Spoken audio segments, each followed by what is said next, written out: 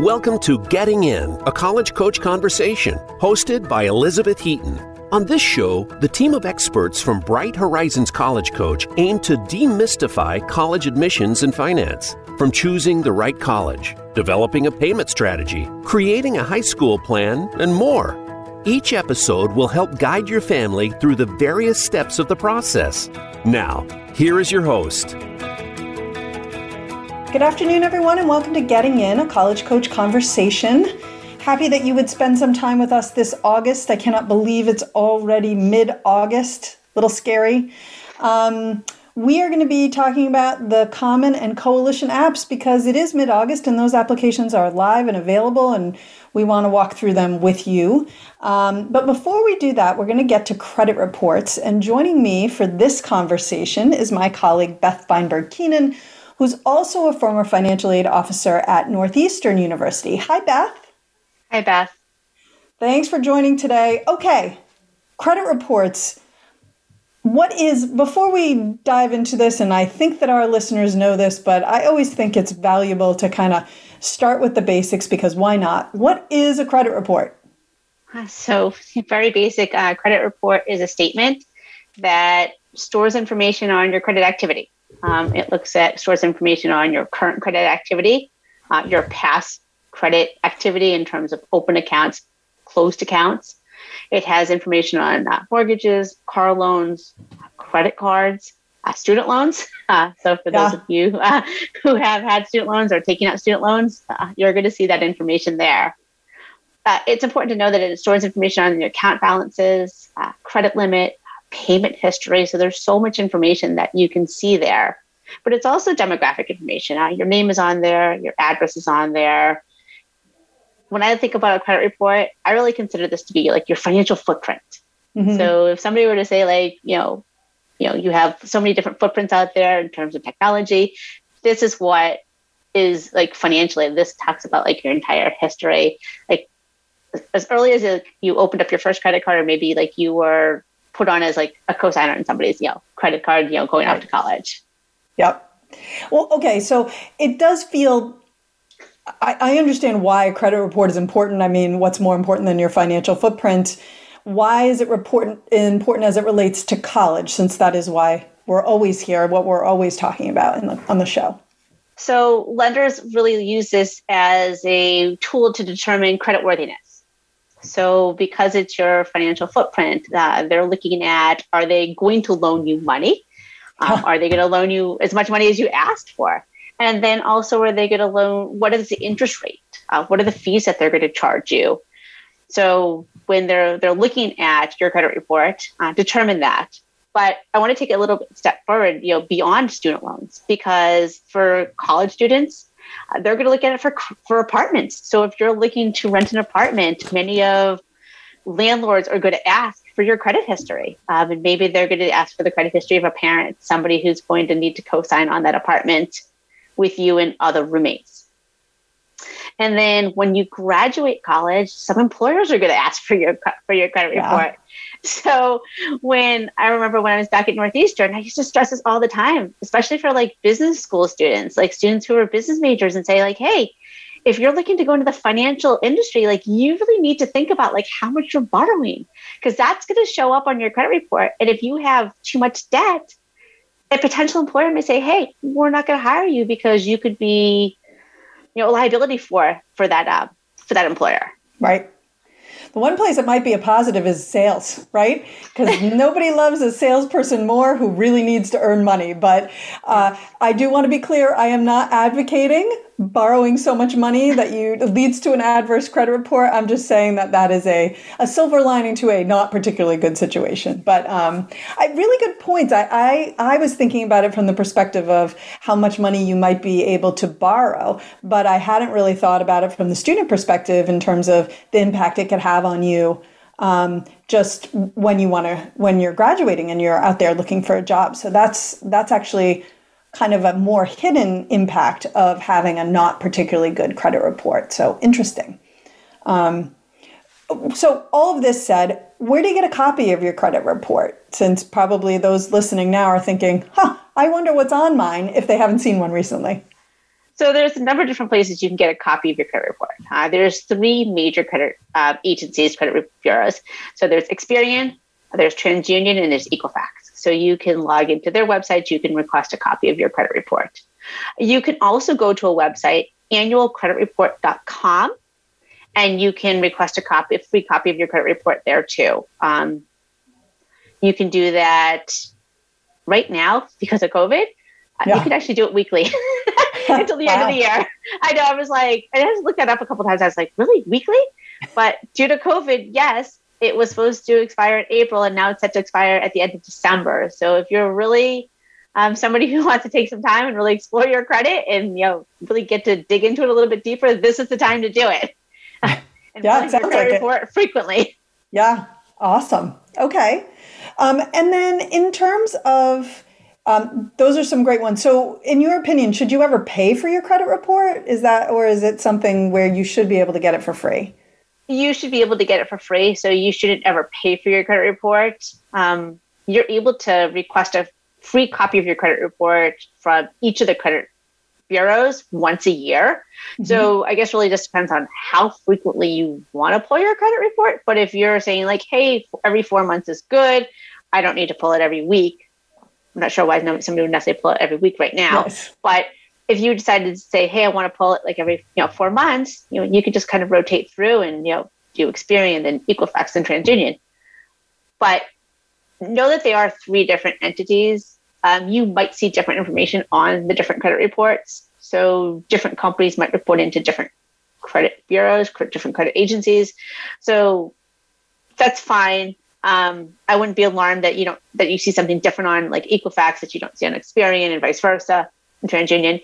Different companies, when they're pulling your credit, they're going to maybe say, hey, this one only uses TransUnion. So they're not going to pull your credit for all three different agencies. When you're trying to get a loan or trying to get an apartment, they're going to go to one agency. Got it. Okay. Interestingly, I have a credit card that I actually don't really use anymore, but that keeps me updated really, I think kind of once a week. So if my credit score changes for any reason, it lets me know about that. That's kind of a cool thing. Like I said, I don't really use the credit card anymore, but I do like that little piece. So it alerts me if there has been an issue with my credit. I get the same thing too with one of my credit cards. But I thought that was interesting too, that, you made a great point, Beth, that, you have your credit score mm-hmm. and your credit report. And that's, one thing that some of the credit card companies are keeping track of it. If your score changes with even like a few points, they'll say like, hey, like, Beth, like your credit score has changed. And you log in and be like, has it changed drastically? Has it just changed a few points? And if it's just changed a few points, you're like, yeah, who knows what happened this month that, right. It's a few point different.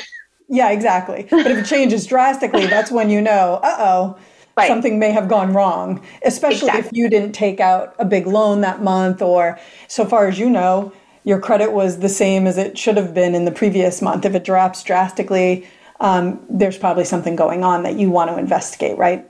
Exactly. And that's, a great reason and a little trigger, a good trigger to say, hey, I really need to pull my credit reports and figure out like why, what is happening, what is on my credit report that caused this drastic change in my credit score. Right. And actually, that does lead me to the question, is there a difference between the report and the score? There is a difference between the report and the score. The report is exactly that. It's the report. It's the information that is housed on that document.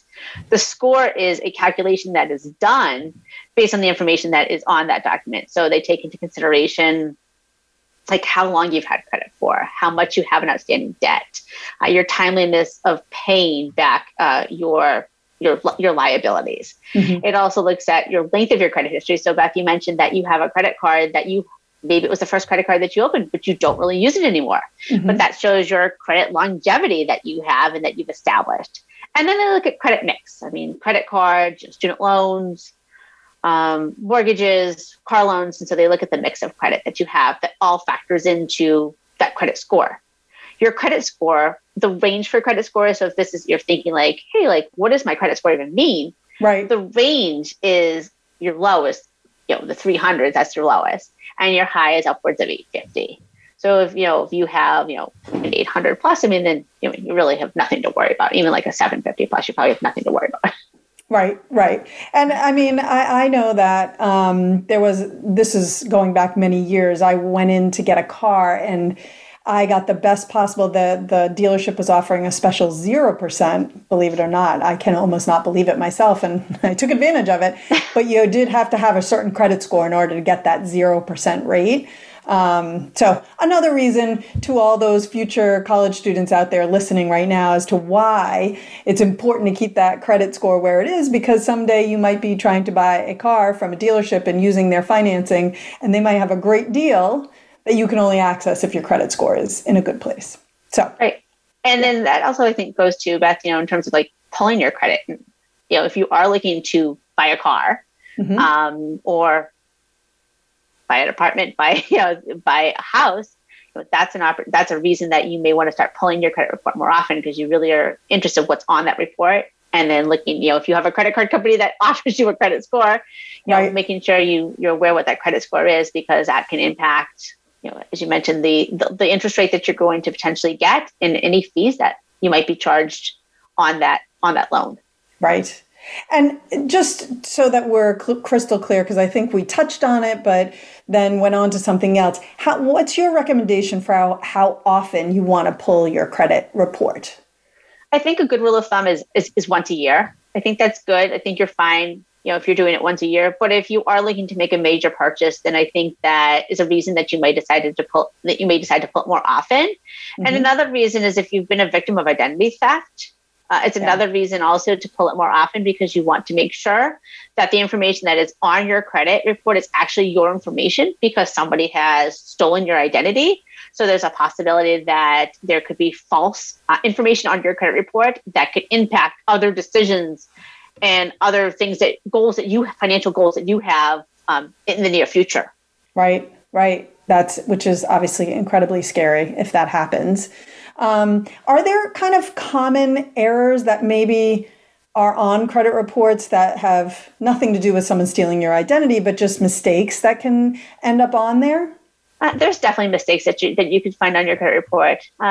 If you're a junior, your information might be of a parent, and vice versa. It could have child's information because it is similar names. They could have wrong addresses, because if you're moving around a lot, if you're somebody who is recently divorced or even not recently divorced, you could have a situation where you have your ex's information on your credit report still, and that could be detrimental. It could be detrimental to you, depending on how that individual's credit is. Right. Other things, closed accounts and open accounts. You might see an account saying showing closed, but it's really open, and vice versa, an open account that's actually really closed.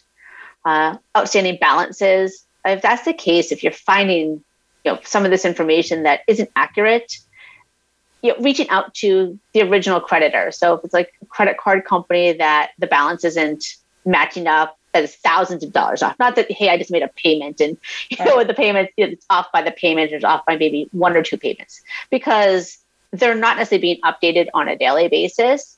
So there could be a timing issue. But if it's thousands of dollars off, then you definitely want to reach out to that agency, the lender, and try to make sure that what information they have jives with the information that you think that true. And then you can also send a letter or go online to dispute information that's on your credit report. Got it. And to your point, you're going to dispute that with the creditor who's providing the information, rather than with, say, Equifax or one of those organizations, correct? It depends. I mean, if your information jives with what we'll say the credit card company has, and you think that's right, but then the credit, like Equifax has different information, you're going to dispute it with Equifax. Got it. Okay. So you're going to send that supporting documentation that you have from your credit card company and say, hey, this is what the credit card company has. This is what I'm under the assumption of too. I'm disputing this. This information isn't up to date. Okay, got it. All right, that's really helpful. Last question I have for you is, when you access your credit report, is it safe to give your Social Security number? I mean, I think we're all a little leery of providing that when we don't necessarily have to. Is there any other information that you would need in order to access your report? It is safe. If you're going to access your credit report on annualcreditreport.com, you need to actually provide your social security number. Okay. If you're not comfortable doing that, I mean, like I realize like everyone is not comfortable providing their social security number. You know, there are other ways that they can do it. They can request it be over the phone. They can request it in writing, but then they just have to think about like how fast do they need that credit? How fast do they need that information? Because if they're doing it online and they're able to provide their social security number, they're going to get that instantaneously.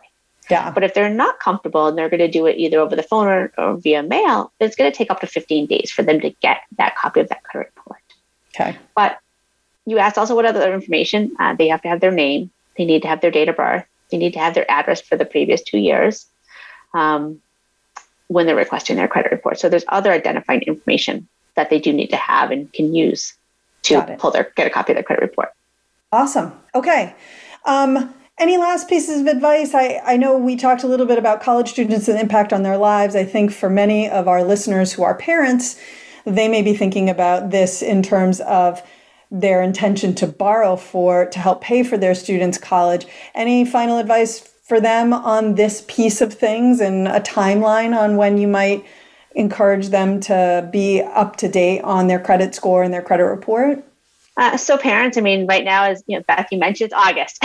Yes. So this is the perfect time to be up to date and looking at your credit if you're concerned about being able to co-sign on a loan for your student.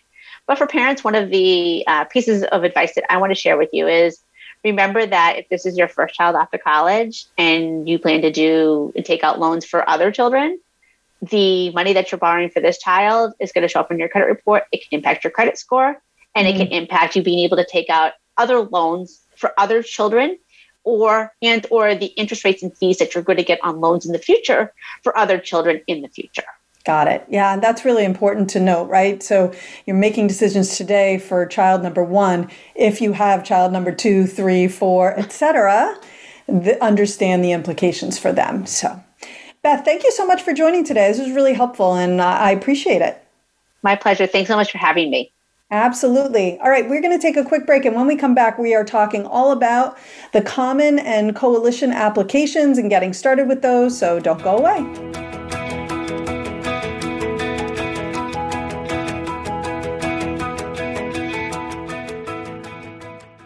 College admissions can be stressful, but Bright Horizons College Coach is here to help. Our college experts, who worked in admissions and financial aid at some of the nation's most selective institutions, offer ethical, customized assistance based on each student's individual strengths and interests. Students receive one-on-one guidance throughout the process, and our 100% success rate means all of our students have been accepted to college. Visit getintocollege.com to learn more. When it's time to go through the college admissions process, look to Bright Horizons College Coach for ethical guidance and customized support. Our educators will get to know your students' ambitions and talents, help highlight hard-won achievements, and create a plan for getting into a top-choice school. That plan includes helping your student choose classes and extracurriculars, create a college list, brainstorm and edit essays, and navigate college financing options. Visit getintocollege.com to learn more. The Internet's #1 talk station. #1 talk station. VoiceAmerica.com.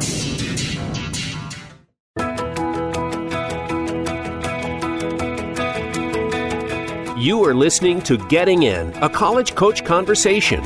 To submit a question for an upcoming listener Q&A segment or to suggest an idea for a future segment, please send an email to gettingin.voiceamerica@gmail.com. Now, back to the show. Welcome back, everybody, to Getting In, a College Coach Conversation. So for the next 2 segments, we're actually going to be talking about the Coalition and the Common applications because it's application season. And there is really nothing better to kick off application season with than a discussion about the applications themselves. And joining me for this are 2 of my colleagues here at College Coach who are, I just happened to be looking at all of the names where you guys have worked, and I'm thinking we're really representing the small liberal arts colleges here today. Yes. So I have Jay Bonham, who's a former AO at Hamilton and Kenyon colleges, and Elise Krantz, who's a former AO admissions officer, sorry for the lingo here, at Barnard and Bennington colleges. Hi, guys. Thanks for joining. Hi, Beth. It's great to be here. Awesome. All right. Why don't we kick off by talking about what we're talking about? So, Elise, what is the Common Application? So it's funny, I run into so many people that aren't yet aware of this platform, because if you, as a parent, applied to college however many years ago, you probably didn't use the Common App. So this is new for a lot of people. So it is a universal online application that currently this year over 1,000 colleges will accept. So think of it sort of as like a generic form that contains basic information like your name and your high school and what classes you're taking, the activities you're involved with. It also includes an essay, and this will be sent one by one. There's a lot of control in the process to all of the colleges that are on your list. And it's been around now for, I don't know, I think it's like 1975. And over the years, it's the members of the colleges that accept it has really grown. It started as a very small number of primarily elite private institutions. But over the years, the Common App has made it their mission to be much more inclusive and focusing on access. And it's a mix now of public universities, private. There's international schools on there. There's even some two-year colleges. So it's a really nice mix of colleges that accept it. Yeah, and I would say just from the perspective of the work that we're all doing, there is a big sort of, we wait every year to hear who else has joined the Common App and cheer. And I think the big one we cheered for this year was the University of Washington in Seattle, because finally they have added the Common Application, and we're all pretty excited about that. Mm-hmm.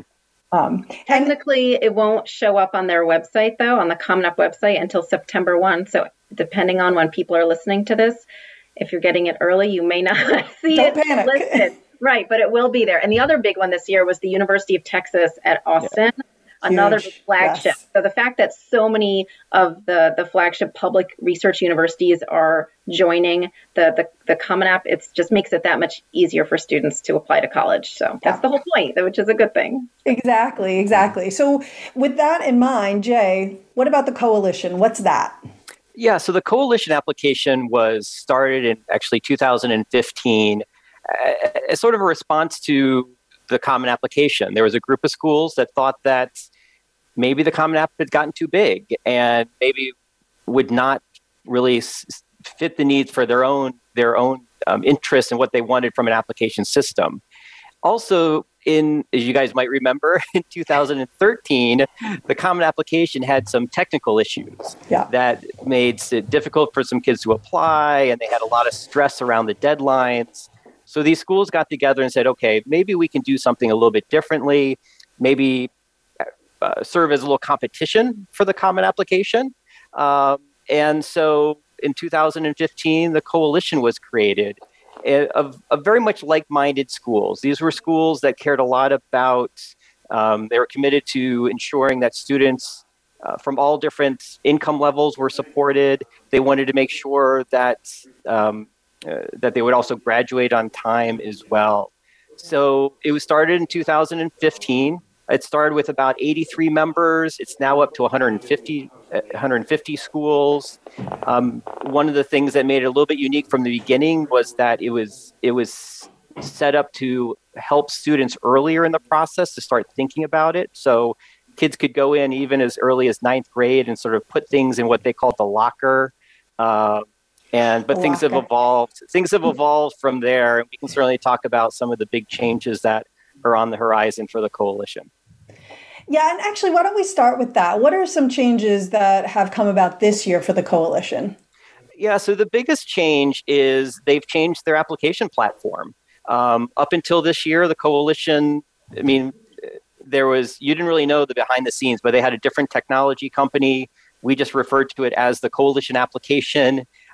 They have made the decision this year to sort of move to a different platform. So they're using a program called SCORE. which is SCOIR. SCORE is a system that is used by high schools to help sort of navigate the admission process.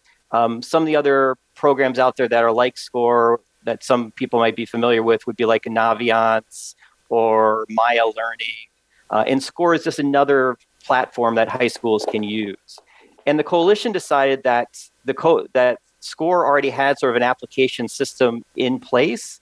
And so again, since the coalition is all about access and all about trying to simplify things, they made this decision to move to SCORE. So now, like if you want to use that's technically, I guess, the coalition application, you're going to be going through the SCORE website and you'll be creating an account through there. If a student had already created an account with the coalition like last year, unfortunately, that information is no longer, no longer really available. So they're going to have to go into SCORE, create a new account, and then work from that. Got it. And of course, the challenge there being that back when it was created, the idea was, come in and start it and all of your information will follow you. And then not so much this year. Right. So I'm trying to keep my personal opinions about this out. There were two big defections from the coalition this year. One was Stanford, which was one of the driving schools involved in the original creation, and the other, University of Washington. Well, the only thing, I think they've decided not to accept the application. I don't think they've left the coalition as an organization. Got it. Because even like this year, like I said, there's about 150 member schools of coalition. Right now, 104 of them would technically be accepting the SCORE application.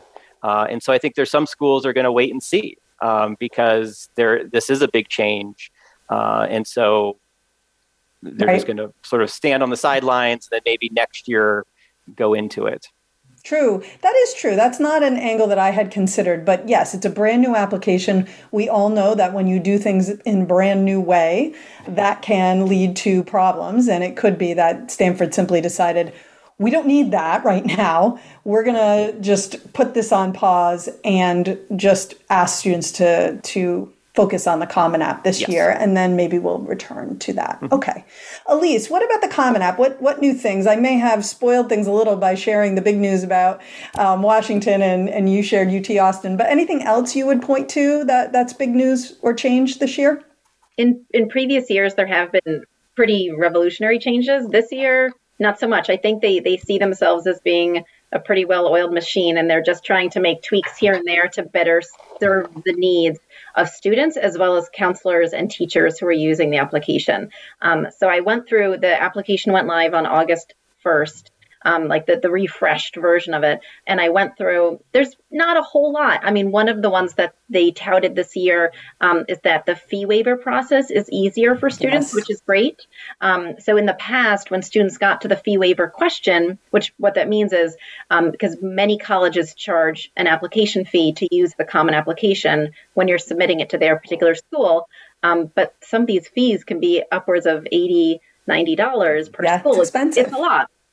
And so for students for whom that is a financial burden, there used to be a sort of a, do you qualify? And then there were sort of a convoluted list of here's the ways that you would qualify. You have to check which one is applicable to you, like whether it's your family income or whether you received a fee waiver for the SAT or ACT, something like that. But this year it's much simpler. It's simply a yes or no. Do you think you qualify? And then if they say yes, an email would then be triggered to their school counselor just to confirm that fact, that they believe the student qualifies, and it's a nice process. And the other big change, which actually I didn't hear them mention when I sat in on the What's New Common App webinar that they did a few months ago that I look forward to every year.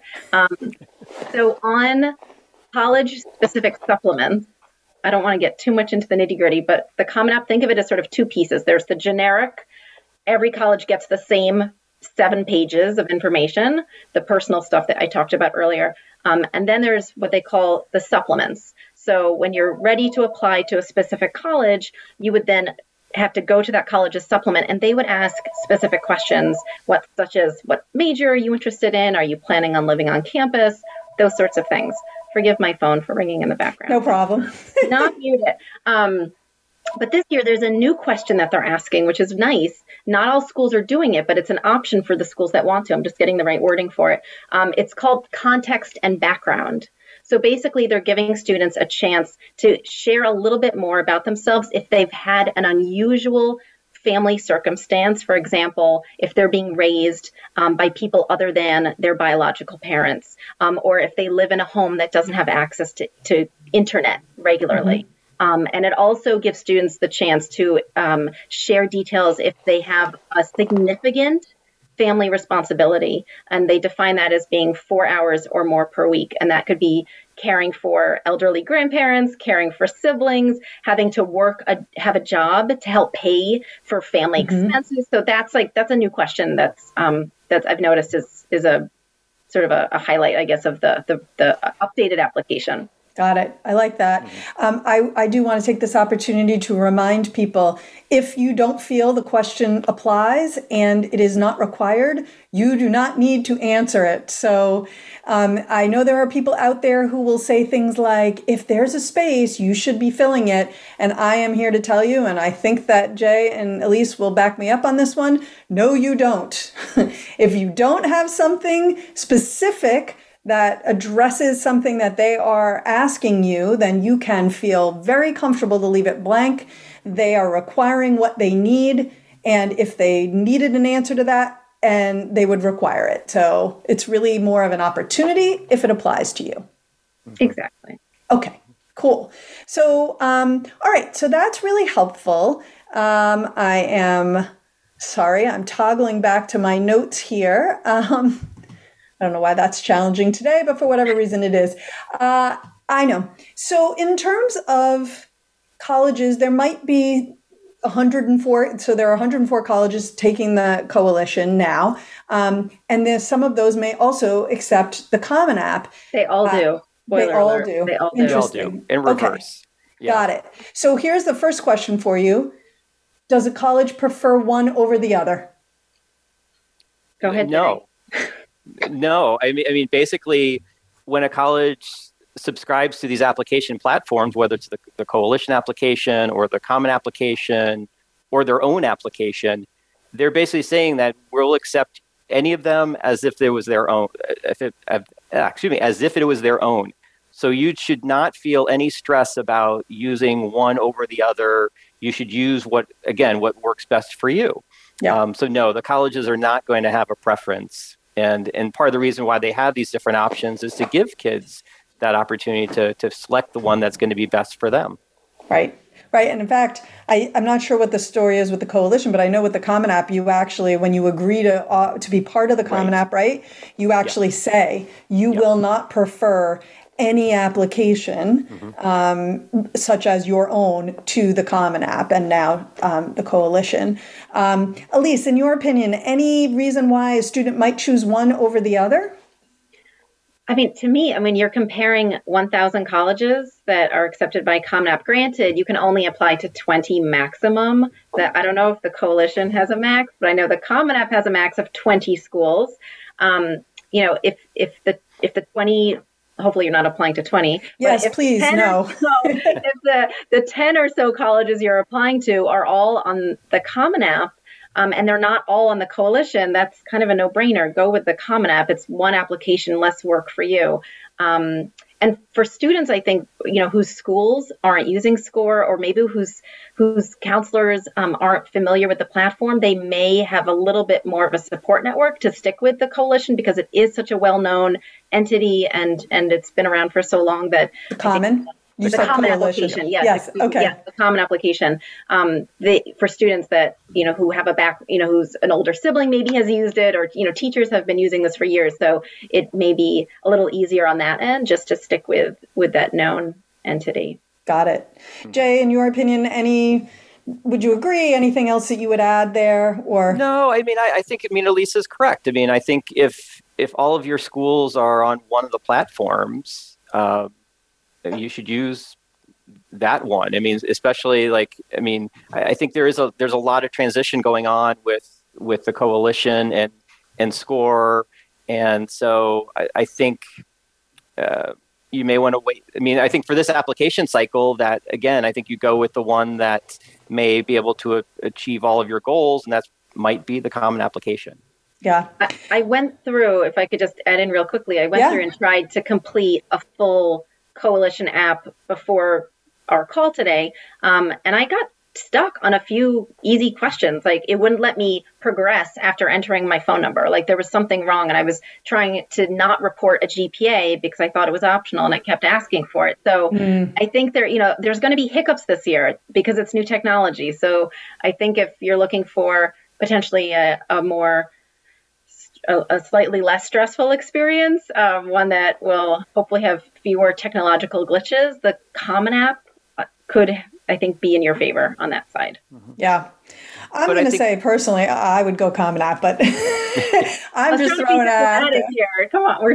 I know. No, but I mean, I think these are all good reasons why this year in particular, you might want to do Common App. But Jay, you were going to potentially... Well, I was going to say, the only thing is that, I mean, competition is good. I mean, for instance, like what Common App has done with the fee waivers, that was started through the Coalition application, in which a much easier process.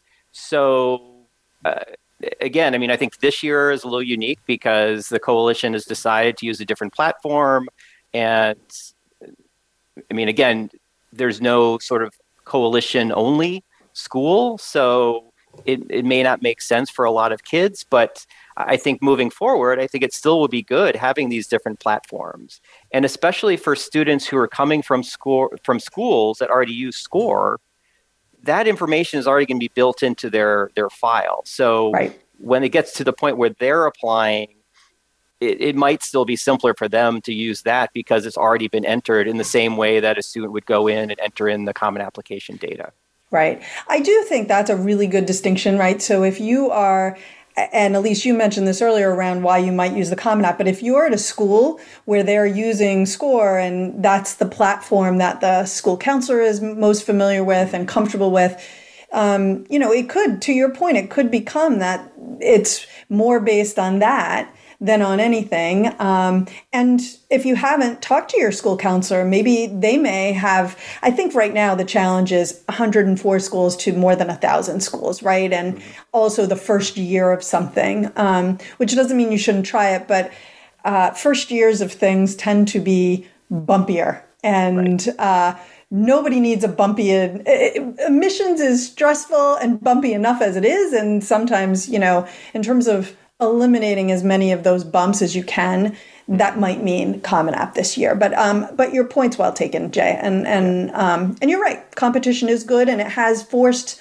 the Common App to be better. And I think we all can get behind that piece of the Coalition.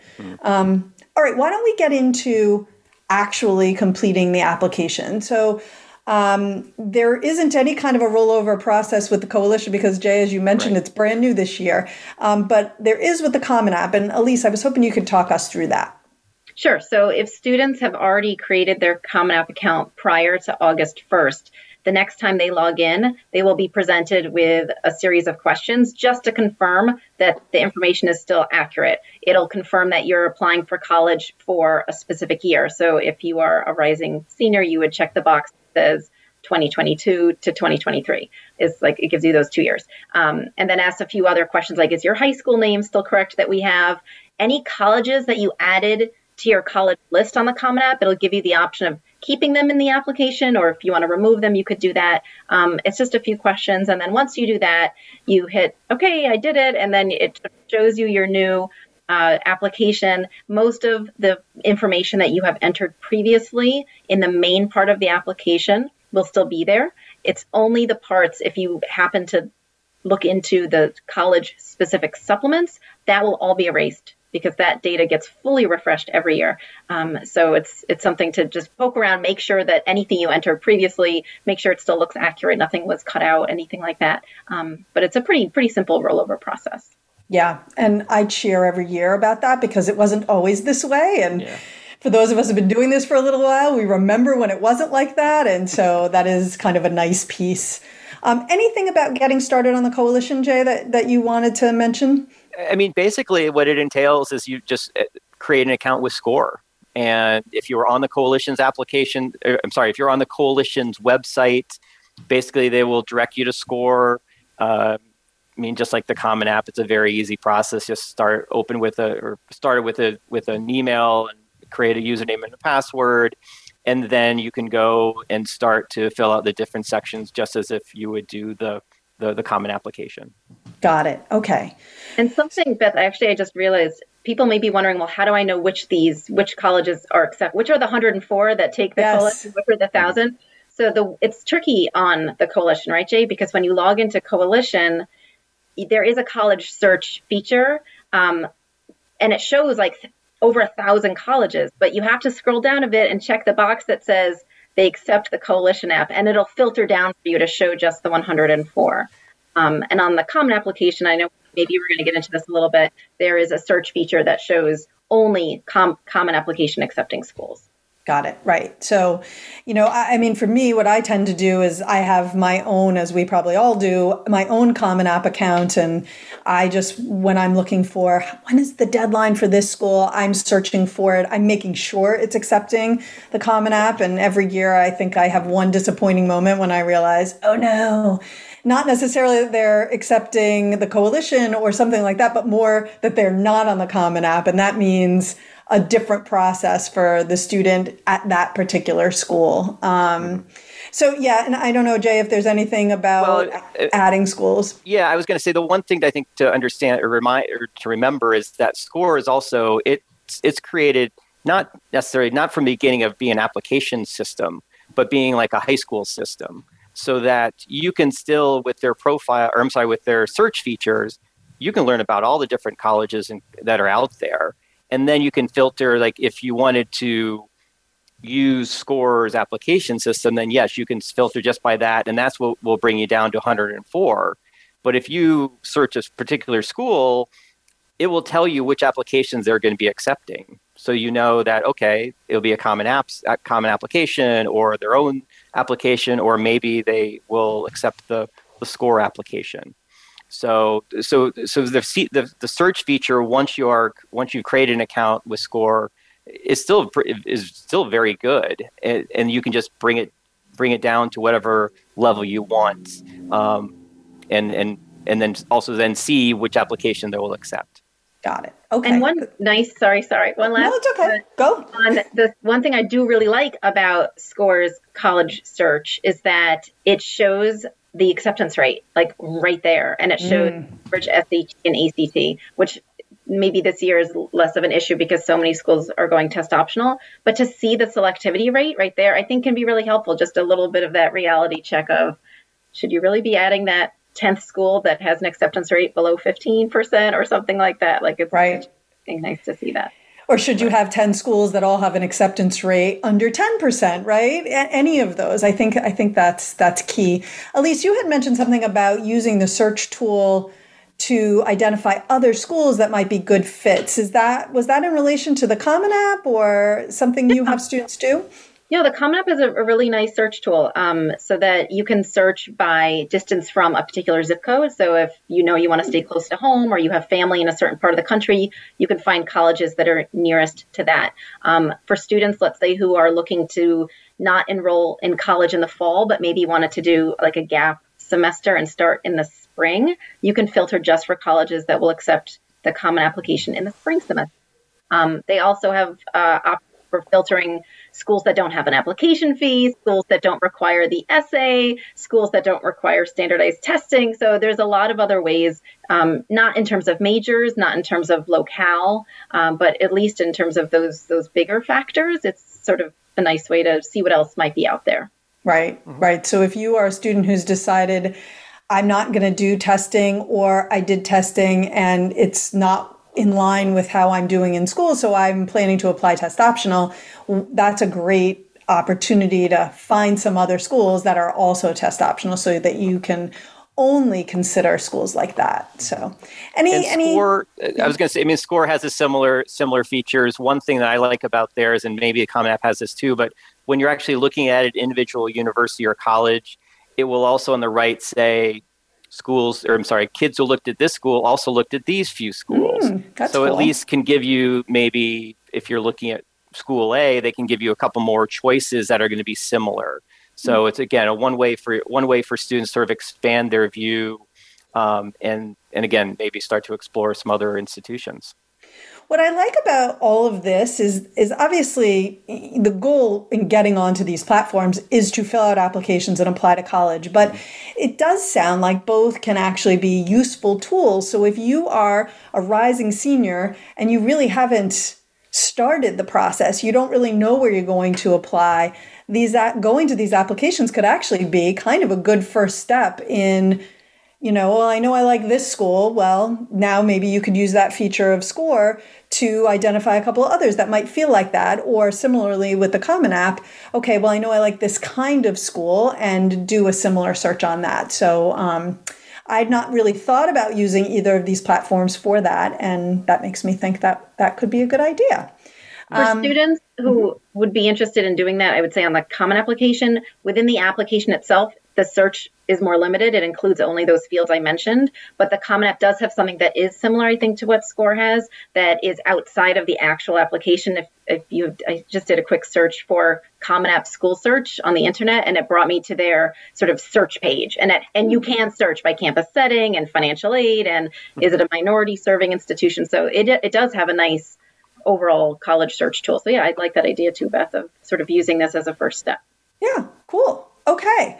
So let's move on to essay questions. Both the Coalition and the Common App have one main essay that students have to write, and their questions are posted, and you could see those. I don't think we necessarily need to dig into those today. There's some overlap. There are a few differences. That might be a decision maker for you if you feel like, you particularly like a prompt that's on the Coalition versus nothing really speaks to you on the Common App. That might be a decision if all of your schools are accepting the Coalition.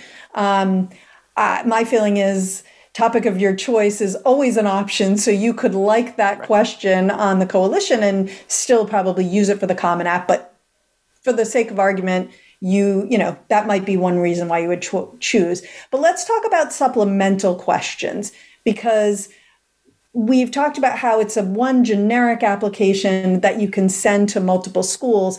But many schools, certainly not all, but many schools have additional questions that are not generic, that are specific to those schools that they want you to respond to. And would love to hear any tips on finding those on each of these platforms. And maybe Jay, we'll start with the Coalition this time around and then go to the Common App with you, Elise. Sure. So basically it's a very easy process. To be honest, I think it's very similar to the Common Applications process, where once you have started an application, you can then start to create, you first of all can add colleges to your list. And then from there, you can search within that college. It's going to list if there are additional requirements that you have to fulfill, whether it's these supplemental essays or asking additional questions. It's going to be pretty blatant. It'll be very visible to understand. And the other thing too is that you can't, of course, submit the application until you complete these questions as well. But it's going to show up right in the application pages once you've added that school to your list. Okay, great. Elise, what about on the Common App? I don't know what you're seeing, Jay, because I'm not seeing it as easily as you're seeing it. I don't know if it was easier last year, but this year with SCORE, I maybe I'm just so used to the Common Application, but I find that they have the tabs that they have to sort of organize your school list. It's a little bit easier to access the individual supplements. Like right now, I can't even get into the supplements I'm trying to look at on the Coalition. It says they're not accepting yet. So maybe I just didn't search for enough colleges that have open applications. But you can rebut me. So basically, when you're in the actual school's site, there's a section called Docs, and underneath there's going to be some things that pop down. One of which is going to be the essays, where if you continue through that, it will bring up some of the other questions that you'll have to do. Okay. I guess on the Common App, though, it seems like it's like if you know you're applying, for example, to Syracuse University, you click on the name Syracuse University, and it'll show you here are the questions that Syracuse asks. You click through those. Oftentimes the essay will be right there, and maybe it'll be marked on a tab that says writing or additional essay. Sometimes the essays show up as like a supplement part 2. Again, don't want to get into the nitty-gritty, but sometimes colleges sort of separate their regular questions from their essays. And it just sometimes takes a little bit of clicking around to find them. I will say that for students who are starting to explore and look for their supplements, sometimes you do have to go through the initial questions first to find for the writing supplement to pop up. Like sometimes you have to say, I'm applying for fall of 2023. I'm applying as an English major. And then it'll say, oh, because you're applying for the English major, here is your question. So sometimes you have to do that first, but other times they just sort of appear once you get right into the supplement. Got it. Yeah. I mean, I've noticed that that's the one wrinkle that I don't love about the way some schools do it on the Common App, which is you think you don't have anything else to do, and then you actually go back because you haven't selected your school at the college you're applying to, or you haven't selected your major, and then you go back and you select it, and up pops another essay that you have to write. So filling out, my advice on the Common App for sure is fill out as much of that as possible before you get to the writing section, because if you don't, you might not see everything that you're required to write. So let's talk about when you get yourself into, you get yourself into trouble. You have issues, technical issues. Where do you go? Elise, where would you suggest people go for the Common App to get help? The Common App has a help desk that you can access from the application itself. They have people working nonstop. I mean, I'm sure they take shifts, but no matter your time zone, no matter your country, I've tried emailing them at 11 o'clock at night, and they get back usually within an hour or two. It's pretty amazing. Yeah. So that you submit a ticket, you provide them with as much detail as you can, and then you'll get an email confirming that you've submitted, and then you can start having a dialogue with them. And they also have a chat feature. That is not always live. That is a more specific feature. But at least over email, you can get a lot of answers through their technical support that way. Got it. I have to say, this is probably a place where competition, Jay, as you mentioned earlier, is really important, because I don't recall that this was such a great thing for the Common App back in the day, right? And they really have improved that element of the application tremendously, kind of since the coalition came on. Jay, what about the coalition? Where do you go for help? SCORE has the similar type of thing. There'll be different places where you can click like contact and do, as Elise said, sort of put a ticket in, like with whatever the question is going to be, and be able to get your question answered as soon as possible, especially around the deadlines. They're going to make sure that they've got a lot of people on hand to help out with any type of technical issues. So got it. Okay. Any final thoughts, as we still have a few more minutes, and I don't know that we've covered everything we wanted to share about these platforms. Elise, anything on the Common App that you would love to highlight for students as they are sitting down and getting ready to get started? Well, as I was exploring the coalition today, I noticed there's a few small differences. It's hard, we didn't sort of do a side-by-side comparison of this, although I would love to do that, Jay, to sort of figure out exactly what are the minute details and differences. Just one thing that I thought was interesting, though, on the Common application, there's room to list 10 activities that you've up to 10. You don't have to fill out all 10, but you have room for up to 10 activities that you've been involved with during high school. The Coalition app on SCORE only lets you list up to 8. So thinking back to that question of who should use which application platform, for students maybe who have a lot of activities, a very full resume, they may prefer the Common App for that reason. But both application platforms have sort of this additional information section where you can plug in a little extra details here or there. The Common App's is larger, so there's more room there technically than the Coalition. But I imagine that no matter which application platform you use, you would still be able to get out whatever relevant information you have. You will be able to present it, and colleges, will be able to see the full breadth of your experiences. Right. an edited version of yourself is a good version of yourself. Yes. Jay, what about you? Any final thoughts on the coalition? So, I think it's sort of in this state of flux where, it'll be interesting to see how the transition goes with SCORE. I think moving forward, it's going to be really helpful where if there are schools that are using SCORE, which I know is becoming more popular, getting more kids into the pipeline, getting them filling out this information sooner, that it could become a very easier application process for them, because instead of saying, oh, let's go and do the Common App, we're like, wait, all my information is in SCORE. I can now quickly apply to these different schools. Got it. We'll see how it goes.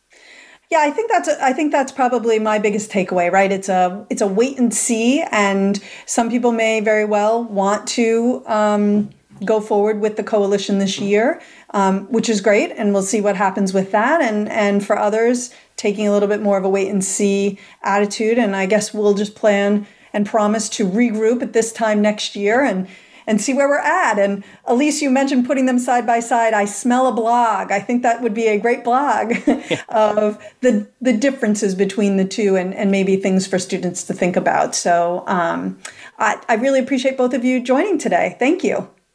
Thanks, Thank you. It was great. Absolutely. All right. Well, thanks to all of my guests today. Next week, Sally is hosting. We're going to be talking about best practices for making a strong start freshman year of college. And I will be listening because, as you all know, I will have a college freshman this year. And in fact, next week will be dropping my son off, which is one of the reasons why I will not be here to host the show. We're also going to be doing a listener Q&A. Send your questions in, please. We have many different ways for you to send them to us. You can message your question on Facebook, or you could post it directly on Facebook. You could post your question on our Instagram. You could post one on LinkedIn. You could tweet at us. You could direct message us on Twitter. You could also just email it. Plain old email, gettingin.voiceamerica@gmail.com. We would also love it if you would go to Apple Podcasts and leave us a review. The more reviews we get, the easier it is for people to find us and get our help. And then finally, we are here every Thursday at 4 p.m. Eastern and 1 p.m. Pacific.